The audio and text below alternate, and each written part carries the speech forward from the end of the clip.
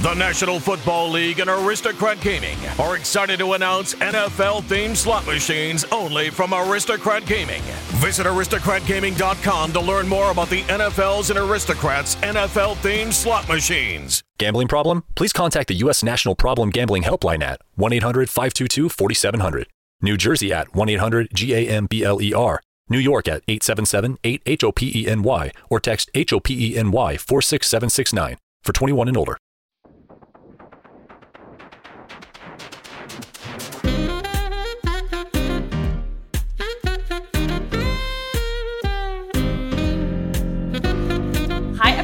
And welcome to another episode of Shortcomings, a podcast brought to you by The Dip, where we shoot the shit about every single episode of Sex and the City. I am your host, Samantha Bush, and I am joined by my other host, Chris Lewis. Hi. Hi, how are you? I am currently sitting down. I have a chair. I'm no longer standing and doing this podcast, and can't move my neck. So that's where we're at. So we're hoping her sound volumes are a little bit more stable than usual. But we'll see. I'm not as fidgety anymore, or I won't be. Old age has taken you down. Yeah, it is. It's like, you're turning 29 next month, bitch. And we're going to remind you of it every day. 29 is a good year. As I always like to remind people when they turn 29, make a list of things you think you can't do in your 30s and make sure you do them. So if there's anything you don't want to take to your 30s, any kind of dizzy behavior, get it done. You've got one full year of your 20s left. Really take advantage of it. 29 is a fun year. I had fun with 29 by that rule. Oh, okay. Were you wild? I mean, as wild as a 29-year-old with, like, mental health issues can get. Same. By my birthday, I will have been back on my Zoloft for, like, 2 months. So it will have really kicked in by then, and I'll be, like, pretty good. The levels are getting good. Yeah. Well, we have to switch to a little bit more of a somber note. It's a sad week for all Sex and the City fans, really, because on Tuesday, September 21st, Willie Garson, who played Stanford Blatch, passed away unexpectedly. And thank you, Sam, for being the one who broke the news to me, because I needed it from a friend. I don't know what I would have done had I just been, like, scrolling through Instagram and seen that. It's so sad. At first, when I saw it, I was my first instinct to you was like, this has to be a hoax. True. One of those weird hoaxes. Right. I was like, this feels strange. Because I was like, didn't I just see him in the revival filming? It was just, it's so sad. And, he had a battle with cancer. I don't think they've come out. I don't think the family or like the show has disclosed exactly how he passed away. Some outlets are saying that, and we just want to say that we're thinking of everyone who loved him, particularly those as related to Sex and the City, and really thank him for his performance at Stanford, which is, he had a very long career, but that's certainly, I think, the thing he'll be remembered most for, and how he intersects mostly with my life. Yeah. And you wrote, like, a really amazing article, tribute to him over on The Dip. If you'd like more, and it was really, a more kind of concise beautiful thought from me about it, because it's just really sad. You can go read that at The Dip. We are not going to focus on it too much, frankly, because it does make me too sad, so we're going to try to shift gears a bit as best we can and chat about the season 2 premiere. But before we get into that, we're going to do quite a tonal shift here. But you guys are used to that on this podcast. It doesn't make any sense most of the time. We're just on this journey together. It's a stream of consciousness podcast at the end of the day. It really is. There is an outline that Chris makes every single week, and even that you'd look at and be like, this is the ramblings of a madman. But you got a little message. Somebody came across your desk. I did. I got a message this week, and it really made me laugh. I got a message from a woman named Amanda. She said, I've recently started listening to the podcast and I love it. However, I'm wondering if you can clarify what a dizzy Carrie is. I too identify as Carrie and I'm trying to understand the differentiator of being dizzy. Thank you, with a heart. I died laughing and I immediately sent it to Chris. I was like, we have to address this. So what I want to make a clarification is that I feel like there's being dizzy just like in real life. Mm-hmm. Like, being a dizzy bitch. And then there's Dizzy Carey, which is a different kind of dizzy. And there's a specificity to it. Right. And for me, a Dizzy Carey moment is when there is a clear, correct option, and then for some reason you make the other one. Like the right choice is right there and is easy to get to. No barrier. It's literally a straight line to the right. And yet you decide, I'm pulling into Crazy Town. So Chris made a great little list here of moments where Carey has been dizzy. This will hopefully illustrate to everyone what Dizzy Carey means through my top 5 Dizzy Carey moments. Yeah. Now, Sam, do you remember when she sent Aiden to pick naked Miranda up off the floor and then brought the bullshit bagels? Of course, I remember. I've never been so angry at a fictional character. Okay, so what happened is Miranda calls her and is like, I am on the floor. I cannot move. You need to help me. Much like my neck today. And by the way, not on the floor, like, emotionally. Like I would use that phrase, like, I'm on the floor. Physically. She is physically on the floor, nude, grappling to a bath mat on her last leg. Probably a fat cat running amok. Fatty. And that's a cat's name. But so Carey has some sort of meeting. She then looks at Aiden and she's like, will you please? I think she's on deadline. She says, I have to write my article. Oh, really? Yeah, I'm pretty sure she's on deadline. Which, by the way, let's be honest, Carey has never turned that article in on time. Not once. So she sends Aiden over, and he finds Miranda fully butt-ass naked, clutching the bath mat. He picks her up and gets her to bed. Then Carey, a few days later, the next day, bops over like nothing's wrong, just to check in, and is complaining about her life and had the audacity to bring the bullshit bagels and no cream cheese. Truly? That's a friendship ender. Aiden never came over last night. He said he would, but he didn't. And I called him this morning. He said that he thought that come over meant today, not last night. You know what? This is bullshit. Yeah, that's what I think. No, you. You are bullshit. You and your bullshit cheer me up bagels. They're just a decoy so you could talk about Aiden. Look, you didn't even bring cream cheese. Miranda was disgusted. Miranda questioned their friendship. You don't play with Miranda's food. No. And she was like, you didn't even bring cream cheese. Are you serious? She's like, you're going to come over here after you send your fucking boyfriend to pick up my naked body. Fucking Paul Bunyan boyfriend. Was this the first round of Aiden? No, this is short hair Aiden. Yeah, this is like, This is like when they thought they'd gussied him up and he looked good. He did look really good. We'll get to that. I mean, he looked better. But yeah, no, this was the relationship where like they got back together and he's kind of punishing her still. Yeah. So again, right, the obvious choice is to go to your friend personally to help them, not send your awful boyfriend. Right, and if you Dizzy Carey moment. Do decide to send your boyfriend, bring the cream cheese. Bring the cream. Yes. And the next moment, when she terrorized Charlotte into paying for her apartment.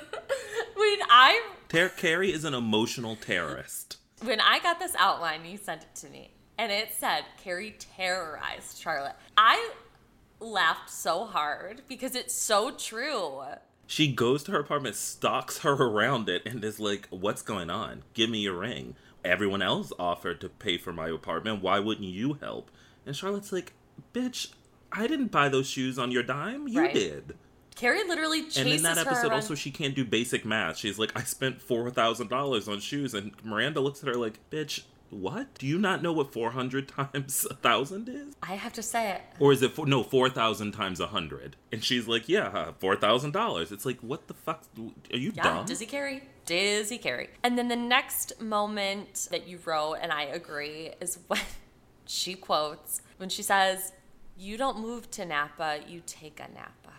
Father God in heaven. Well, if you're tired, you take a Napa. You don't move to Napa. When the man who has been running you ragged for like a decade is moving across the country, don't use a pun. It's not the right time. And it's also... just be emotionally honest and say you miss him, you want to sleep with him one more time. And don't say shit like, move to Napa, you take a Napa. And the writers really thought they did something with that. They really did. You could tell they were like, oh, this is going to be a good... put this one in the sizzle reel. This is going to be hot. It's like, no, we're all embarrassed. We are. And she mocked Aiden for being punny at one point. Remember in the nude? And I'm like, but you're punny. She's the queen of puns. And then, whoa, when she wore the Galliano newspaper dress to meet Natasha. No, I put this one on the list. I personally don't really care about this, but I know it bothers you. This is a you button. It infuriates me. To have an affair with this woman's husband, then said woman chases you down the stairs, falls on her face, knocks her tooth out, is left physically, emotionally, mentally in distress over... Is going through a divorce. A divorce. They haven't been married for very long. That's embarrassing. To show up. To ambush her, because they're not meeting. Carrie figures out where Natasha is and ambushes her. And then drinks out of her water. She was like, can I have a sip of this? And then shows up. All right, I'm getting more and more infuriated as we talk about it. In that fucking dress. And my issue with the dress is it's not like a buttoned up conservative look that I would probably want to wear when I'm meeting the woman. She needed to go into that in a nun's costume. Oh, a turtleneck, a bulky sweater, something. She shows up with her fucking nipples, headlights out, and Carrie's boobs, like, they kind of go like this a lot when she walks. And it's backless. It's, like, sexy hot. And I'm like, Carrie. I mean, she looks beautiful at the end of the episode when they're shooting her in kind of slow motion walking through the street. Great moment. Not an appropriate thing to call for retribution from the woman you scorned. Who knocked her tooth out. That's what I'm saying. It's not right at all. And I don't like it. So the final Dizzy Carrie moment is truly disgusting to me. In a season 2 episode, the eponymous episode of this podcast, Shortcomings, when Carrie Bradshaw knocked on that damn window to get her friend's attention. What the fuck is she doing? Go into the restaurant. You do not need to bother a litany of people trying to enjoy their meal. Again, ambushing people, terrorizing them, all Dizzy Carrie behavior. She is bothering the other patrons. And it's like, if you know you're going in there to see them, it's not like she was walking through the street, saw them, and needed to continue somewhere. No. Take your ass inside, sit down, and have a conversation. You do not knock on a damn window of a restaurant. No. It's unacceptable. Is heathen behavior. It is unacceptable behavior because I think she does it in the revival. She knocks on a window in the revival. Honestly, actually, I was going to say I'm turning it off, but I will clap. I'll be like, that's a callback. That's a callback. And we always love a callback in Sex and the City, but... We should add, again, she looks amazing. She's in a little black dress. She's in one of the most iconic... Great hair. I believe she's got aviators on. You love a Carrie in a simple outfit. She should go simple more often. Yeah, I agree. So those are the top 5 Dizzy Carrie moments. I don't know if that illustrated anything. To be honest, I did write down that there's a Dizzy Carrie moment in this episode. Ooh, I can't wait to hear about it. So let's get into the episode with a little synopsis. Carrie attempts to rebound after her big breakup. Miranda is fed up with her friends and snaps. Samantha continues to deal with James and his shortcomings.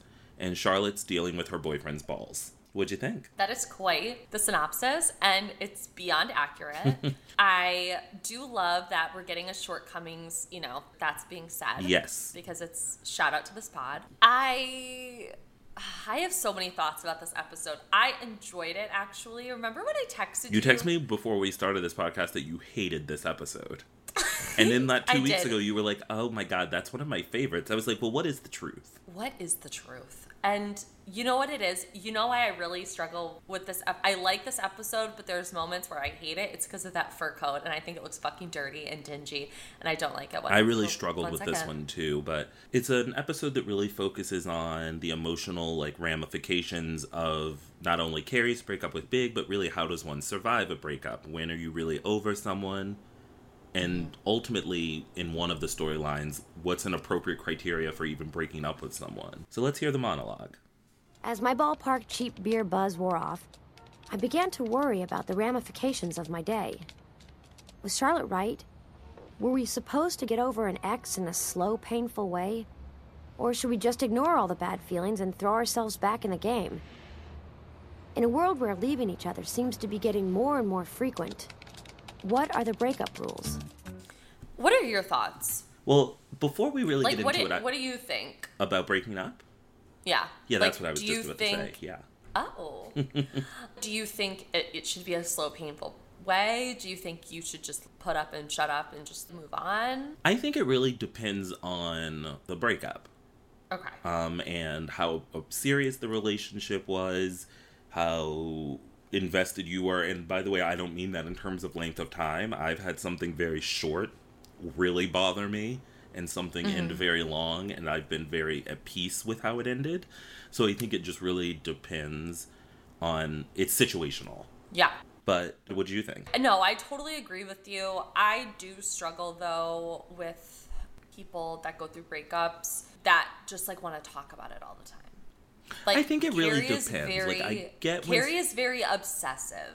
I get when someone goes through a breakup that is really difficult. Like, I now know someone who's been divorced, and I totally get, like, why that is a big deal and why they need to talk about that a ton.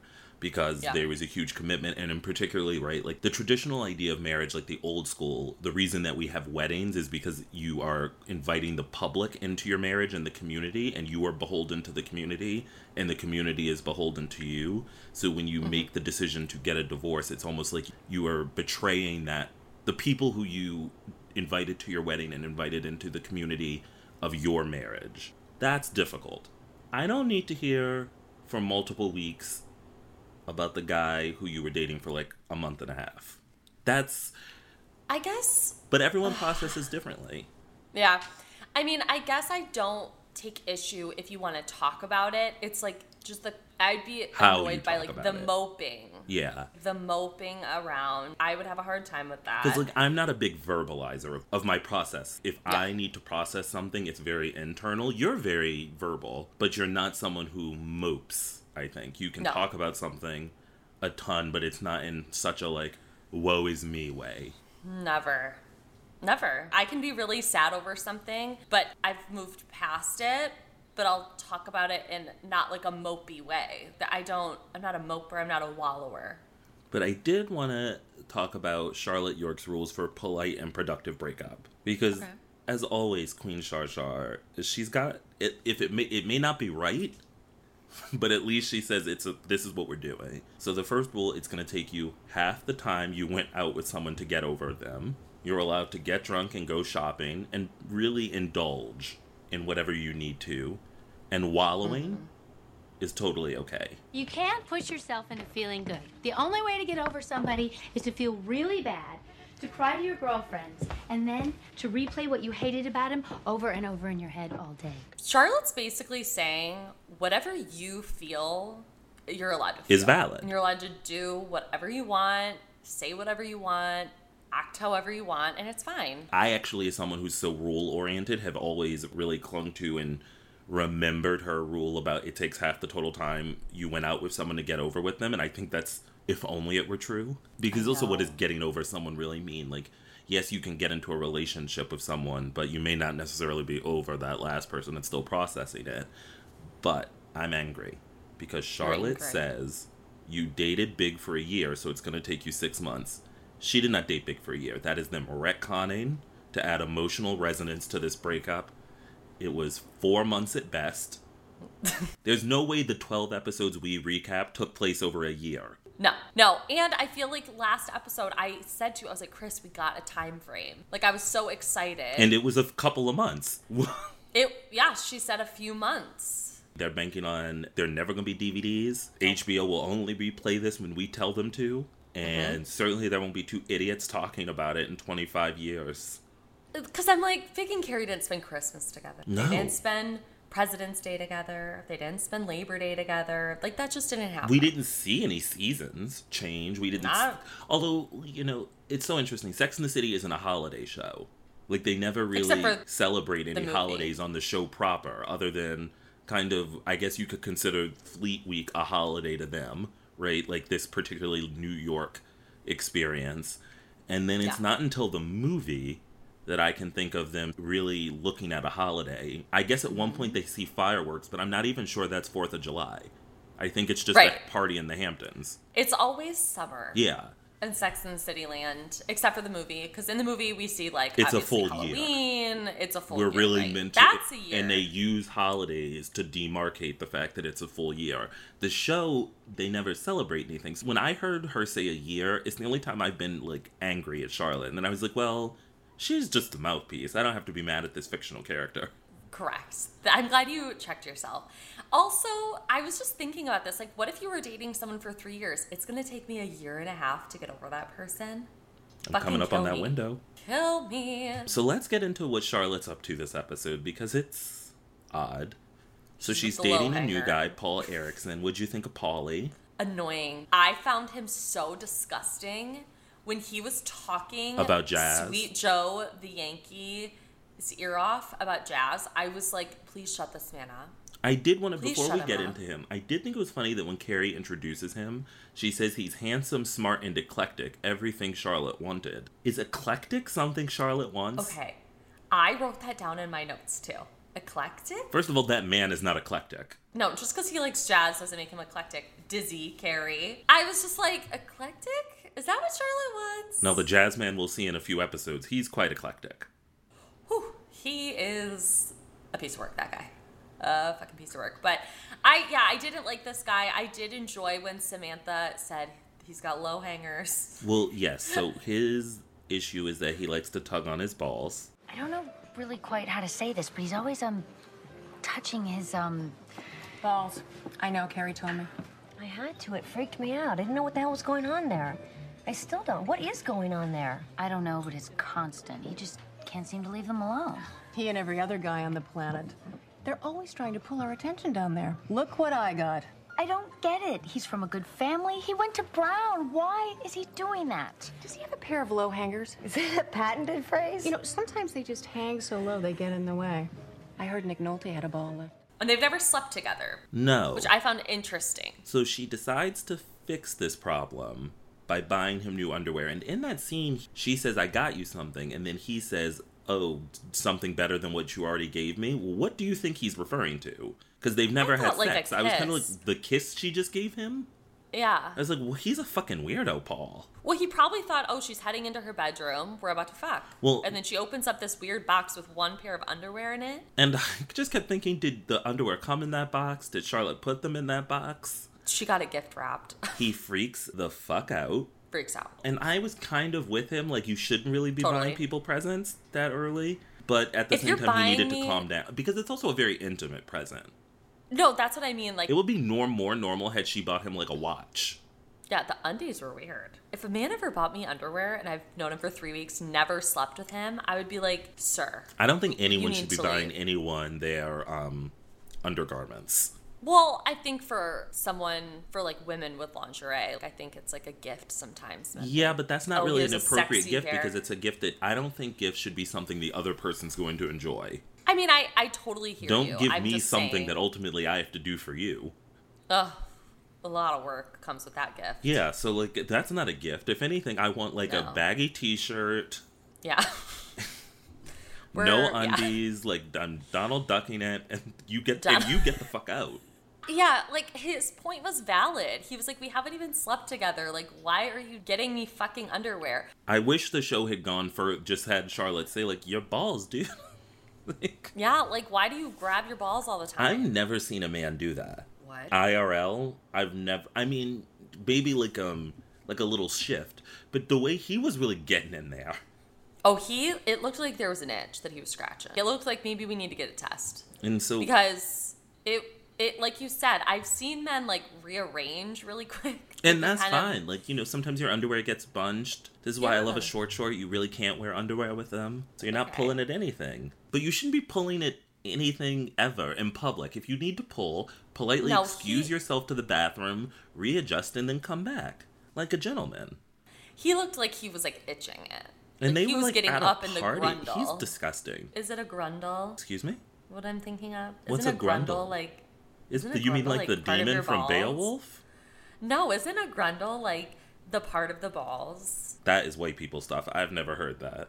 Oh, okay. I mean, I don't know. I feel like I heard that somewhere. Well, listeners at home, Google it and then don't tell me about it. Please Google it, screenshot it, and send it to Chris Lewis. What's your Instagram handle? You're going to have to listen to the end of this podcast if you'd like to send that to me. So keep listening. Oh, God. I mean, look, we had to...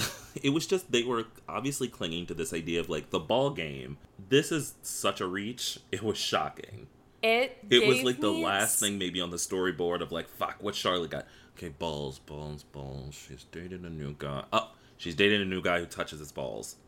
Yeah. And I'm sure it was probably like, oh, she's dating a new guy who wants her to lick his balls. No, we've already done that. Maybe he just grabs them. Right. It felt very reminiscent of the storyline last season where the guy's dog was, like, watching. It felt like very that, like, very random.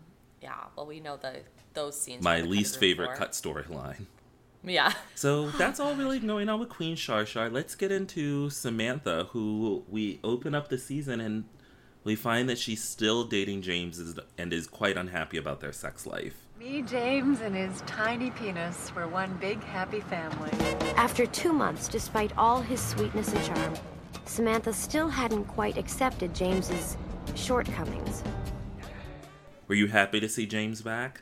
I was too, actually. He was making me laugh when they got in the car. He really made me laugh. I also like seeing Samantha in this, like, weird space of, like, I love this man, but his dick is the size of a baby carrot. And she's not cheating on him, which is great, because we know Samantha has no problem with cheating. No. I wish the show had undercut that a bit more, that she does love him. Mm-hmm. She does. And she's, like, upset with herself that she's, like, in love and in this problem. She's like, is this what happens when you're in love? Do you only fall in love with people with small penises? And I wrote down in my notes, everyone annoyed me this episode except Samantha. What did Charlotte do that annoyed you? Buying the underwear? Yeah, like, just how everyone's kind of... I thought Charlotte was a real one this episode. So supportive. Well, her support annoyed me. And I also found her outfit to the baseball game shocking. We're going to get into it. We have to wait. The fashion on this episode... Woo! Flop era stuff. But rather than cheat on James, she decides to take a peek around the Yankees locker room. What did you think of the slowest closing door in the history of cinema? Oh, I loved it. I was like, this is comedy gold. I could watch her do this forever. Yeah. And, like, how it kept going, like, from Samantha to, like, a butt cheek. And then Samantha to it was an making arm, me laugh. And then me too. I was giggling. No, I did want to just bring up that the man who she talks with before the door closes is named Larry Doby Jr. because I was quite attracted to him. So I was like, let me get on his page. Shocked to find he has never acted again. He has never acted before that or again. And his father was the first black player in the American League. Now, I don't really know what the American League is, but I assume it's the old equivalent of the MLB, and I'm not 100% sure if the MLB is something. Isn't baseball split up into 2 leagues? Does the MLB stand for Major League Baseball? Yes. Okay, I'm like major. I was like Major Laser Baseball, Machine Gun Kelly. So listen, I don't know. I'm not a Miranda in this aspect where I don't know that much about sports or baseball, but I think baseball is split into, like, the American League and the National League. Okay, well, his father was the first black player for the American League. Why is he in this? It's just such a strange coincidence that he never acted again or before that. Mm-hmm. And his dad is related to baseball, and he was like, to honor my dad, I will be in Sex and the City and show my ass. And I will pretend to be a baseball player. And I thought he did a great job, and I wish he'd come back. Yeah, phenomenal. Get him in the revival. Rather see him than Bitsy. That's for damn sure. But I did love the coaching scene. What'd you think of her coaching James in the bedroom? A good coach disciplines and criticizes. No, what are you doing back there? Let's go! And like every good coach, she passed on the benefits of her years of experience. Okay, baby, I'm close. I want you to get up here and slide inside of me. Hurry! Slide! Slide! Slide! Oh, yeah! I loved this. This was so quintessential Sex and the City. I felt like we're alive. We've finally gotten somewhere when I saw that scene. Like, it felt good. I was like, look at her go. It's funny. And it's she was sexy. Like, it's a sex story. It's not actually sexy. I mean, she's sexy. Yes. She's Oh, hot. absolutely. But it's funnier than it is, right? Like, when we interviewed Jennifer Armstrong and she quoted Michael Patrick King saying that Kim Cattrall is the Lucille Ball of sex scenes, this is it. This is it. This is it. The way that she was coaching this man. Fearless. She's the fucking best, guys. She is the best. So ultimately with Samantha, it's such a fun, sexy story. It's a B story, so it's not up top with the Miranda and Carrie story, but it's funny enough to add some real layers to the episode and is obviously in line with the baseball plot. At first I was like, well, how are we going to get Samantha into the kind of baseball ball plot? And then I was like, oh, she's the coach. Got it. I loved it. I love that loop around. Yeah. With Charlotte, they were like, oh, we got to talk about balls somehow. With Samantha, they were like, we got to coach. She's the coach. She's the best. Now, I'm remiss to do this, but we have to talk about Miranda Jane Hobbs. And I don't know if her middle name's Jane. It is on this podcast. But Miranda, Carrie, Samantha, Charlotte Hobbs is out of control. She is on one from moment one in this episode. She comes into season 2, guns fucking blazing, hair spiked, sunglasses on. Those white sunglasses were so disgusting. So she's basically sick. Berating Carrie to get over Big. She calls her Anne Frank. I'm like, this is insensitive, rude.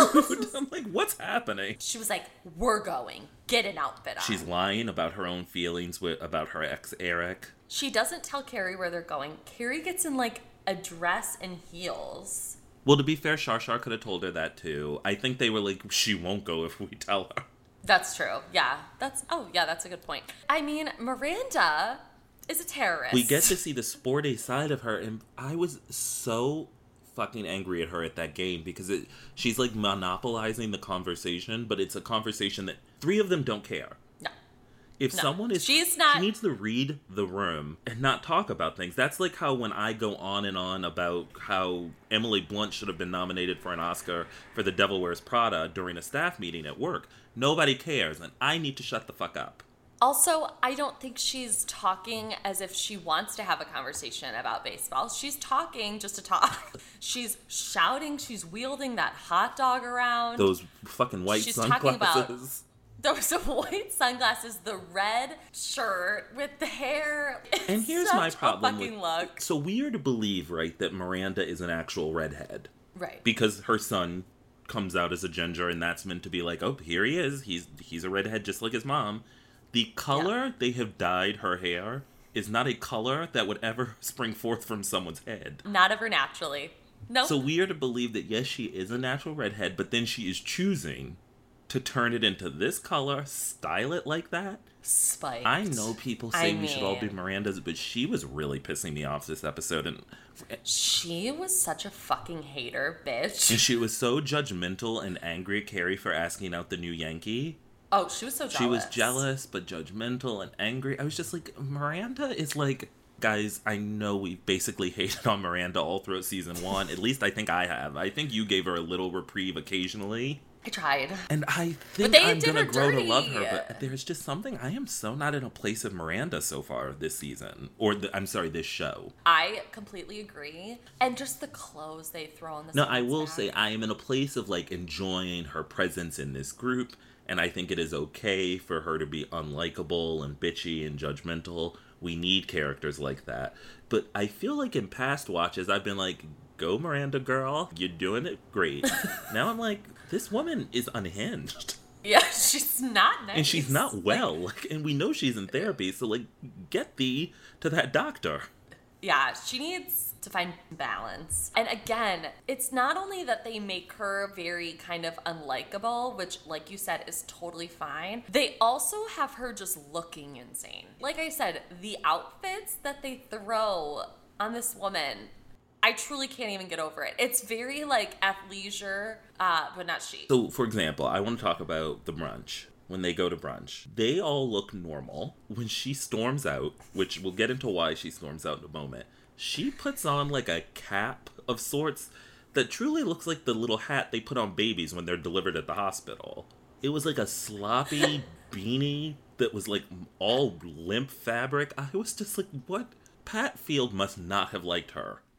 Or I should say that I think that at that point, actually, from reading, again, Jennifer Keshen Armstrong's book, go listen to our interview with her and then get the book. Apparently at the beginning, Cynthia Nixon was very adamant that Miranda dressed like a real person. Mm-hmm. And frankly, if I don't know what real people dress like that Pat Field's ever met, but I'm very glad when they eventually Pat Field put her foot down and said, "We can't do this anymore.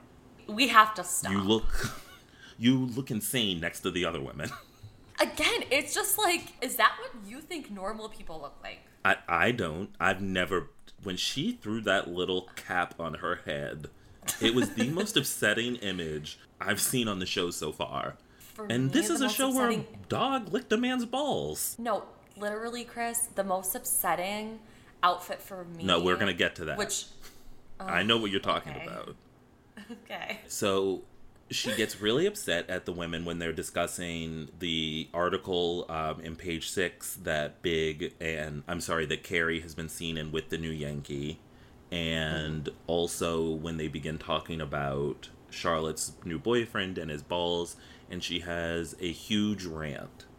Yeah, she goes off. Okay, that's it. I'm out of here.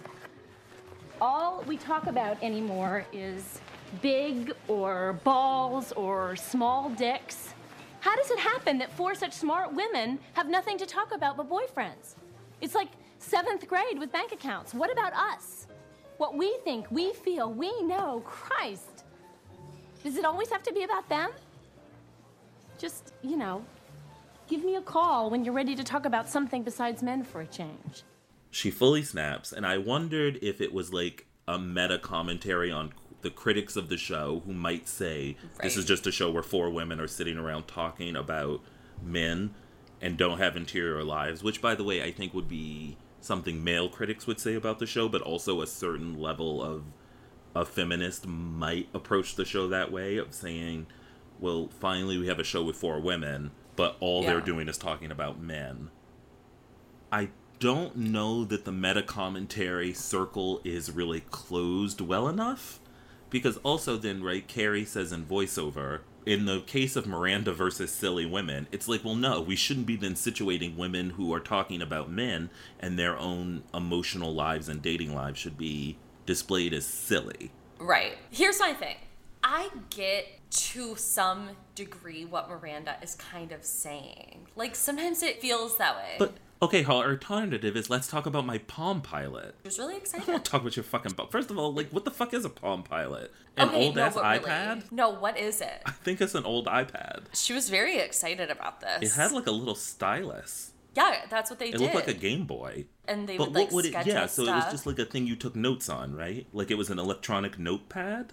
I think. Maybe an electronic calendar? Yeah, because it didn't have the internet on it, did it? I don't think they had Wi-Fi in 1998. Yeah, it was all dial-up. God, I miss dial-up.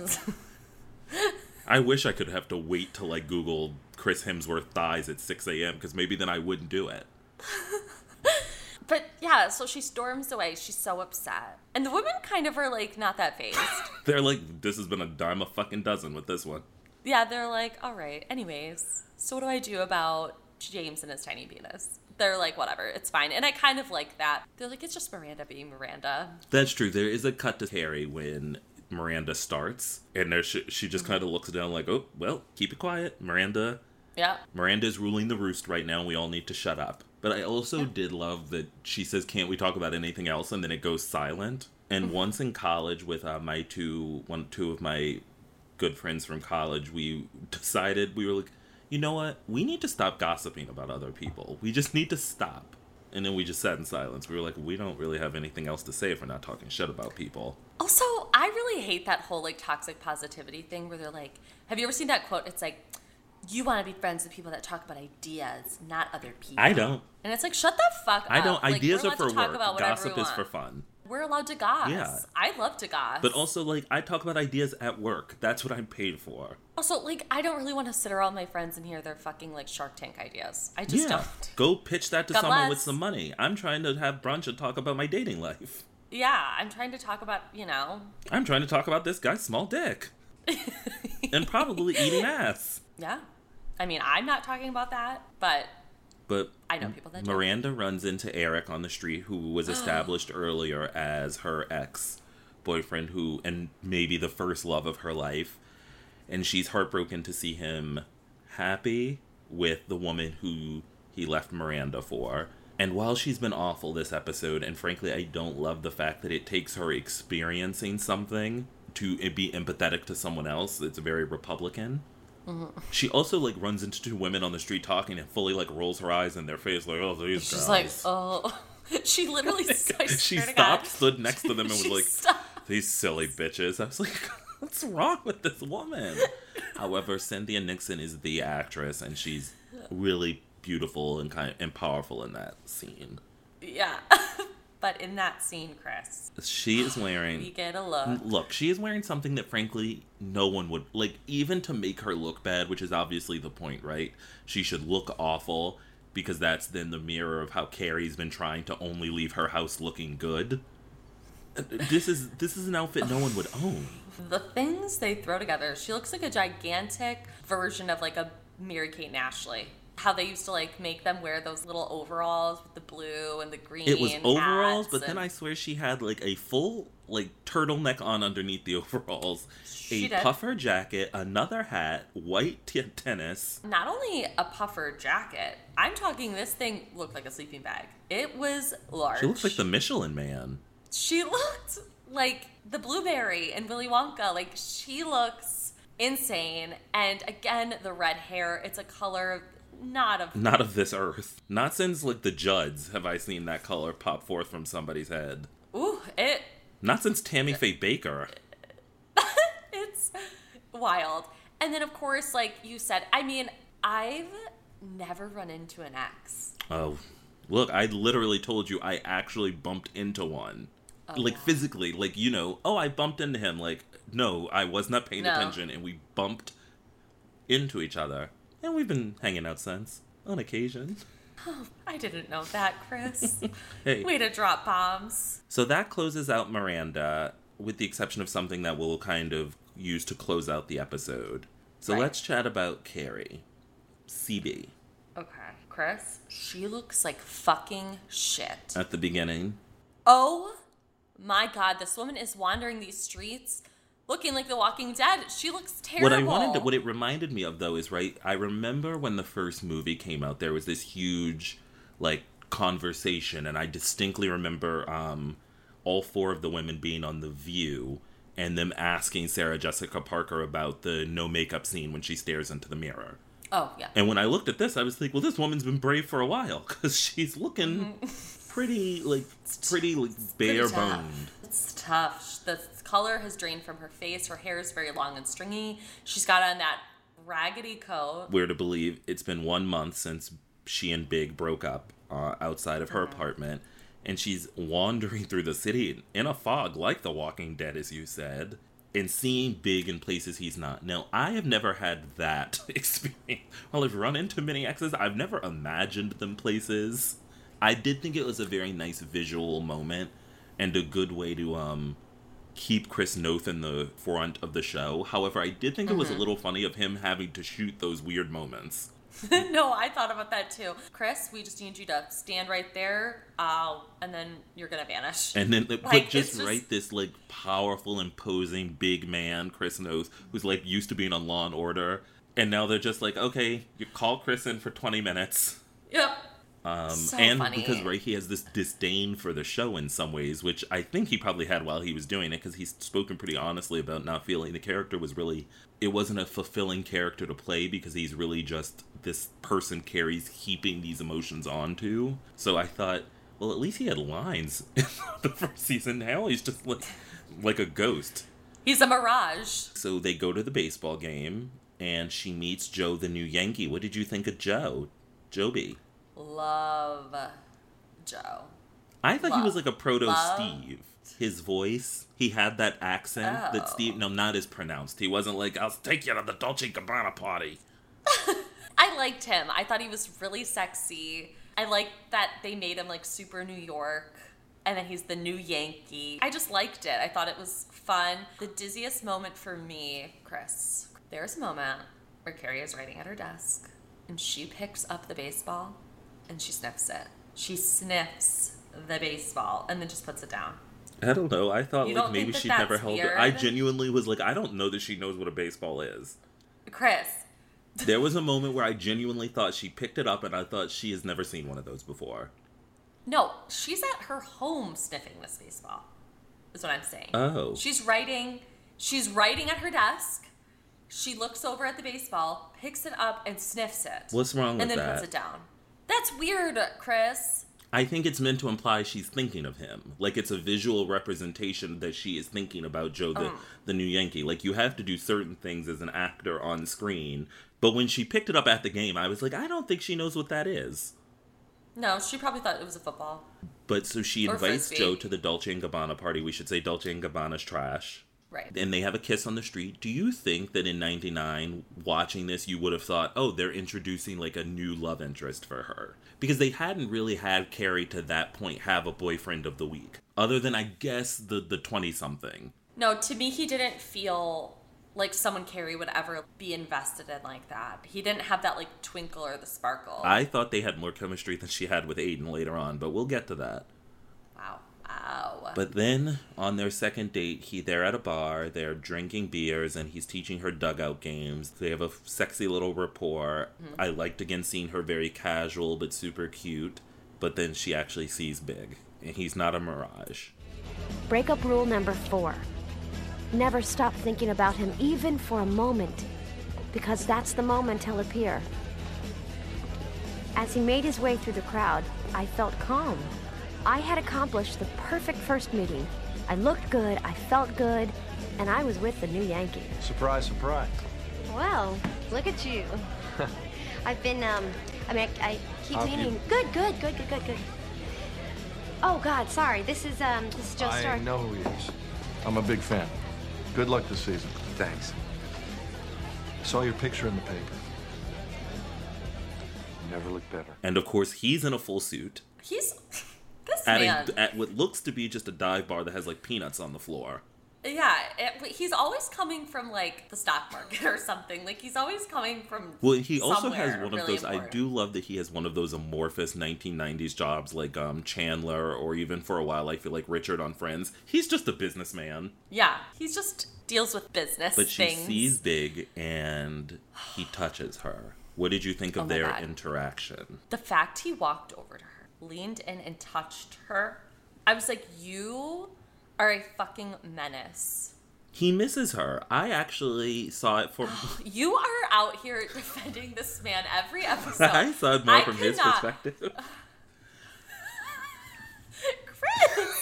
No, this is unacceptable. Every single week, you defend.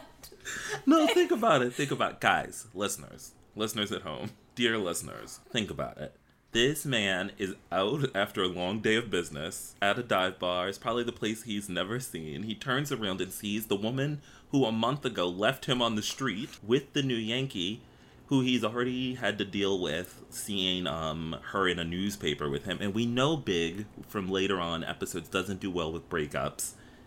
And I think he's really saying to her, you've never looked better. And then he turns around and actually glances at her again. I think he is having his own moment. He is not an emotional terrorist. Now, is his pimp game strong, and is he running her ragged? Absolutely. Okay, thank you. But Carrie gives as good as she gets.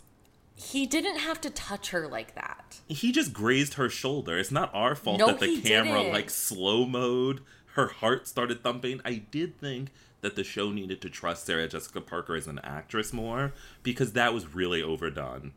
You can't do slow-mo, heart thumping. I was like, slow down. We need to pick one. She's such a good actress. She was doing all that work for us. We didn't need that extra stuff. I just thought, he's going through it too. You're out here really. I'm out here fully caping for this man. You really are. Okay, I get what you're saying, yes, but he knows what he's doing.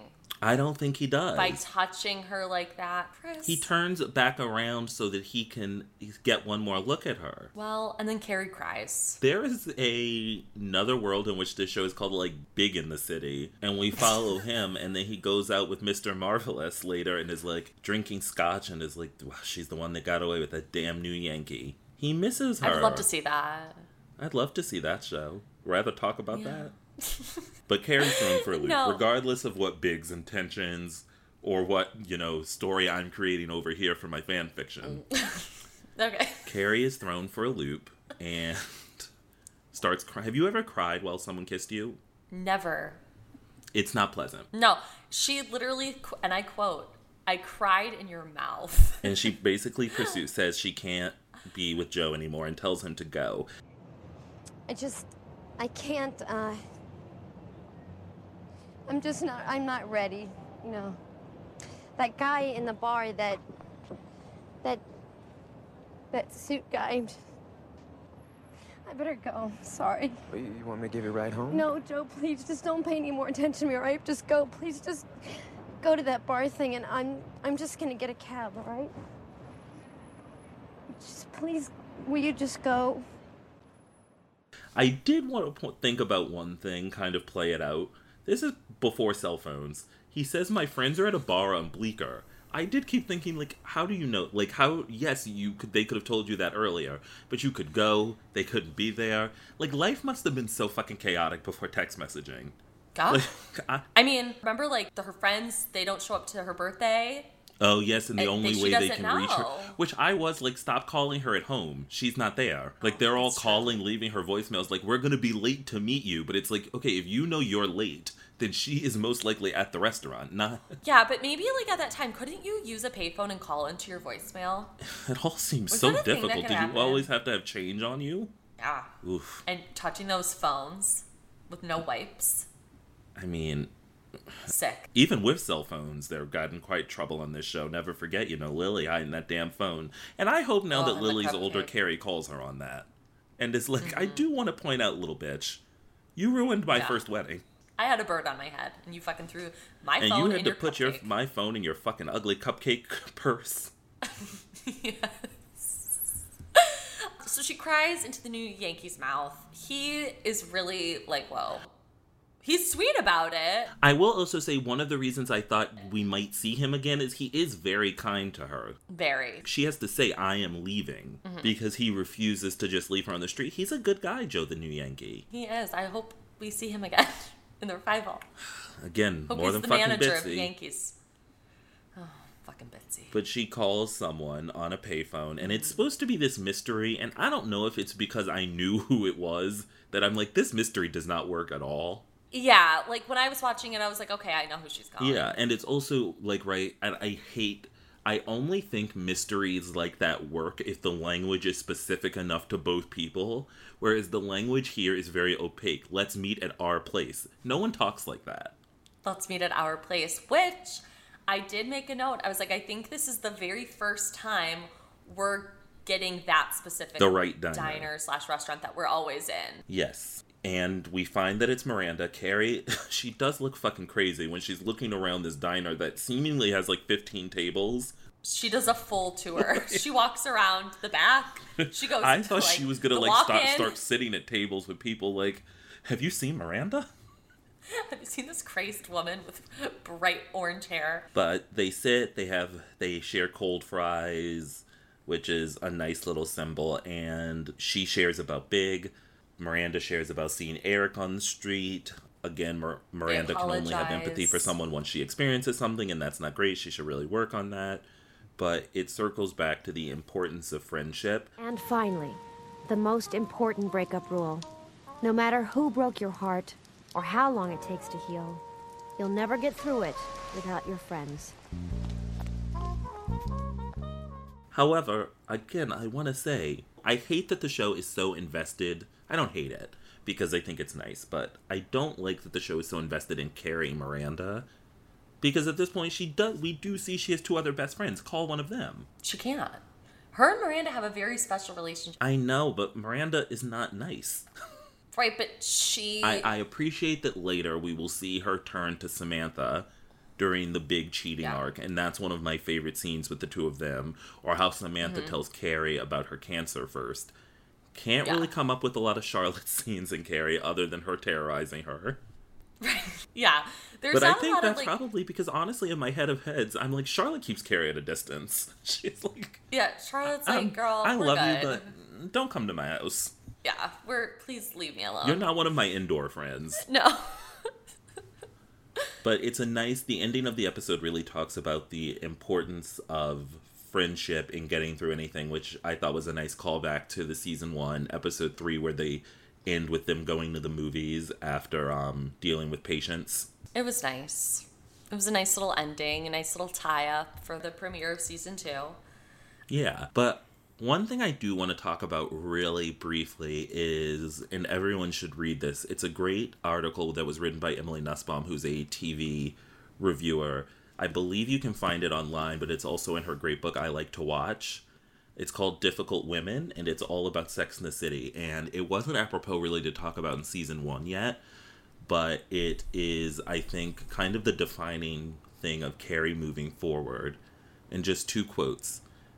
A man practically woven out of red flags, Big wasn't there to rescue Carrie. Instead, his great love was a slow poisoning. She spun out, becoming anxious, obsessive, and despite her charm, wildly self-centered. And then, unsettlingly, as the show progressed, Carrie began to glide toward caution, away from freedom, growing more fearful, not less. And I just really think that what those 2 quotes capture is Carrie moving forward is a less free person. She's heavier.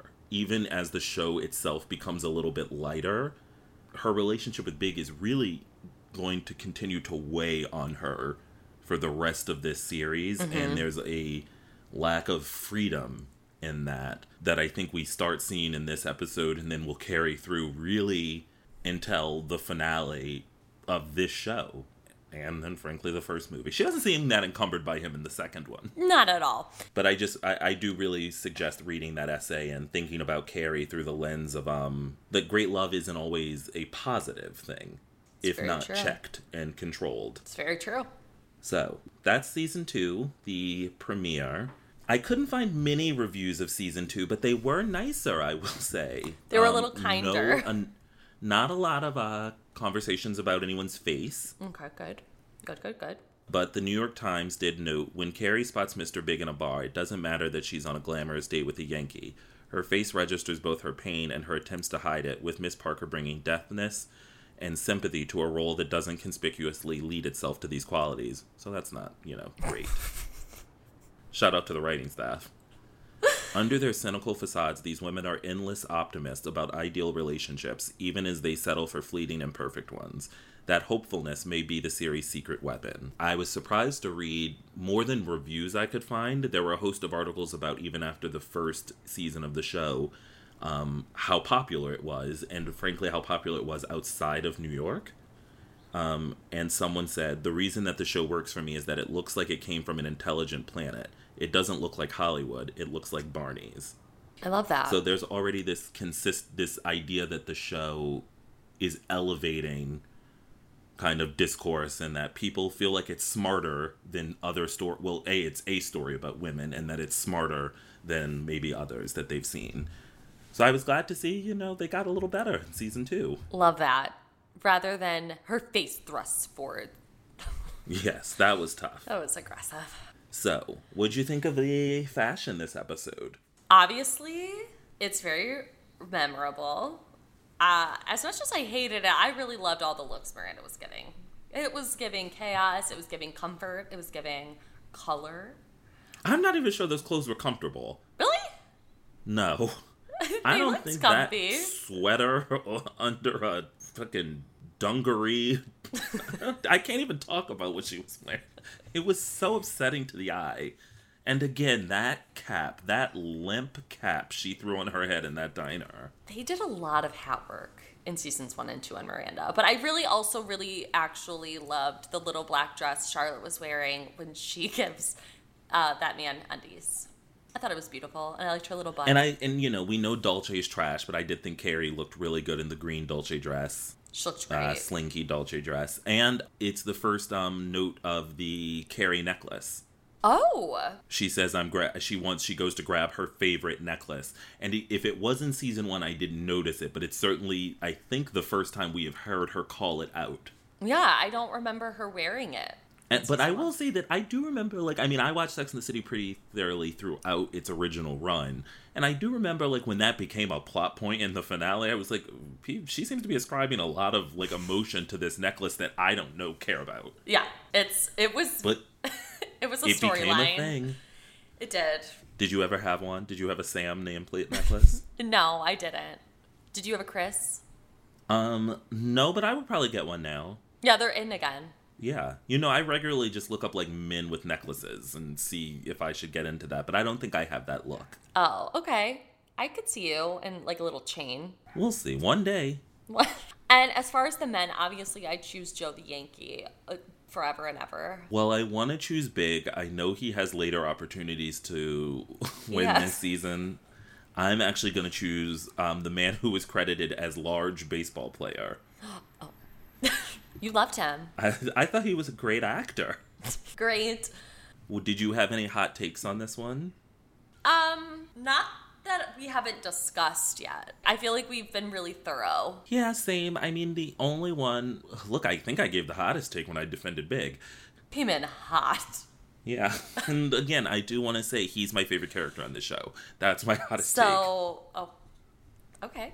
So what would you give this one out of 10? A 6. I'm going to give it a 4. Oh, you're a tough critic. It was a lot less interesting than I remembered. I was like, we're getting a season 2 and it's going to be good from jump. And then I was like, oh, this is as weird as some of the things in season 1. I don't know. And we're still talking to the camera, which I know goes on for a bit, so. Yeah, we get those little cameos from people. Which I hope everyone understands why we've basically just stopped talking about them. Oh, I really personally identified with the hot dog lady. Change your number, change your house. Change your job, meta garbage. I was like, that's me, girl. Yeah, same girl. I love a hot dog. I am one of those people where Once or twice a year. I just had one last weekend. Yeah. It was delicious, a Coney dog. I also love a hot dog. I'm going to give this episode definitely a 4 out of 10. So okay. 4 out of 10 from me, 6 out of 10 from you. Yeah. Hopefully one day we like this show. We will.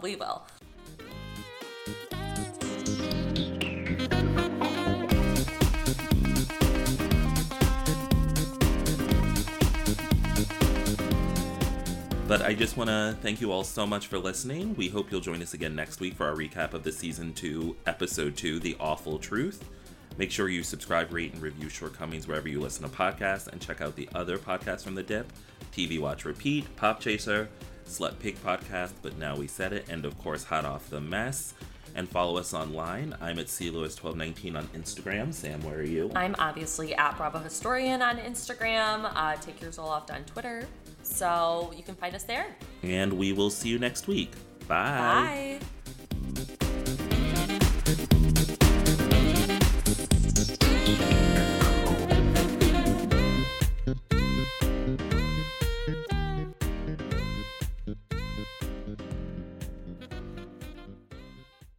Mary redeemed a $50,000 cash prize playing Chumba Casino online. I was only playing for fun, so winning was a dream come true. Chumba Casino is America's favorite free online social casino. You too could have the chance to win life-changing cash prizes. Absolutely anybody could be like Mary. Be like Mary. Log on to ChumbaCasino.com and play for free now. No purchase necessary. Void where prohibited by law. 18 plus terms and conditions apply. See website for details. The voice in the preceding commercial was not the actual voice of the winner. This week on RVER, sponsored by Progressive Insurance. That new doctor is drop dead gorgeous. Oh, please, he's just another Ivy League educated surgeon with good hair. No, he's different. Nurses, we got a Class C motorhome with a detached driver's side mirror. Meet me in the OR. Stat. Right away, doctor. No, she's on break. I'll handle this one. Oh, you conniving little... When your RV really needs saving, Progressive has you covered. See if you could save with a leader in RV insurance. Progressive Casualty Insurance Company and affiliates, covered subject to policy terms.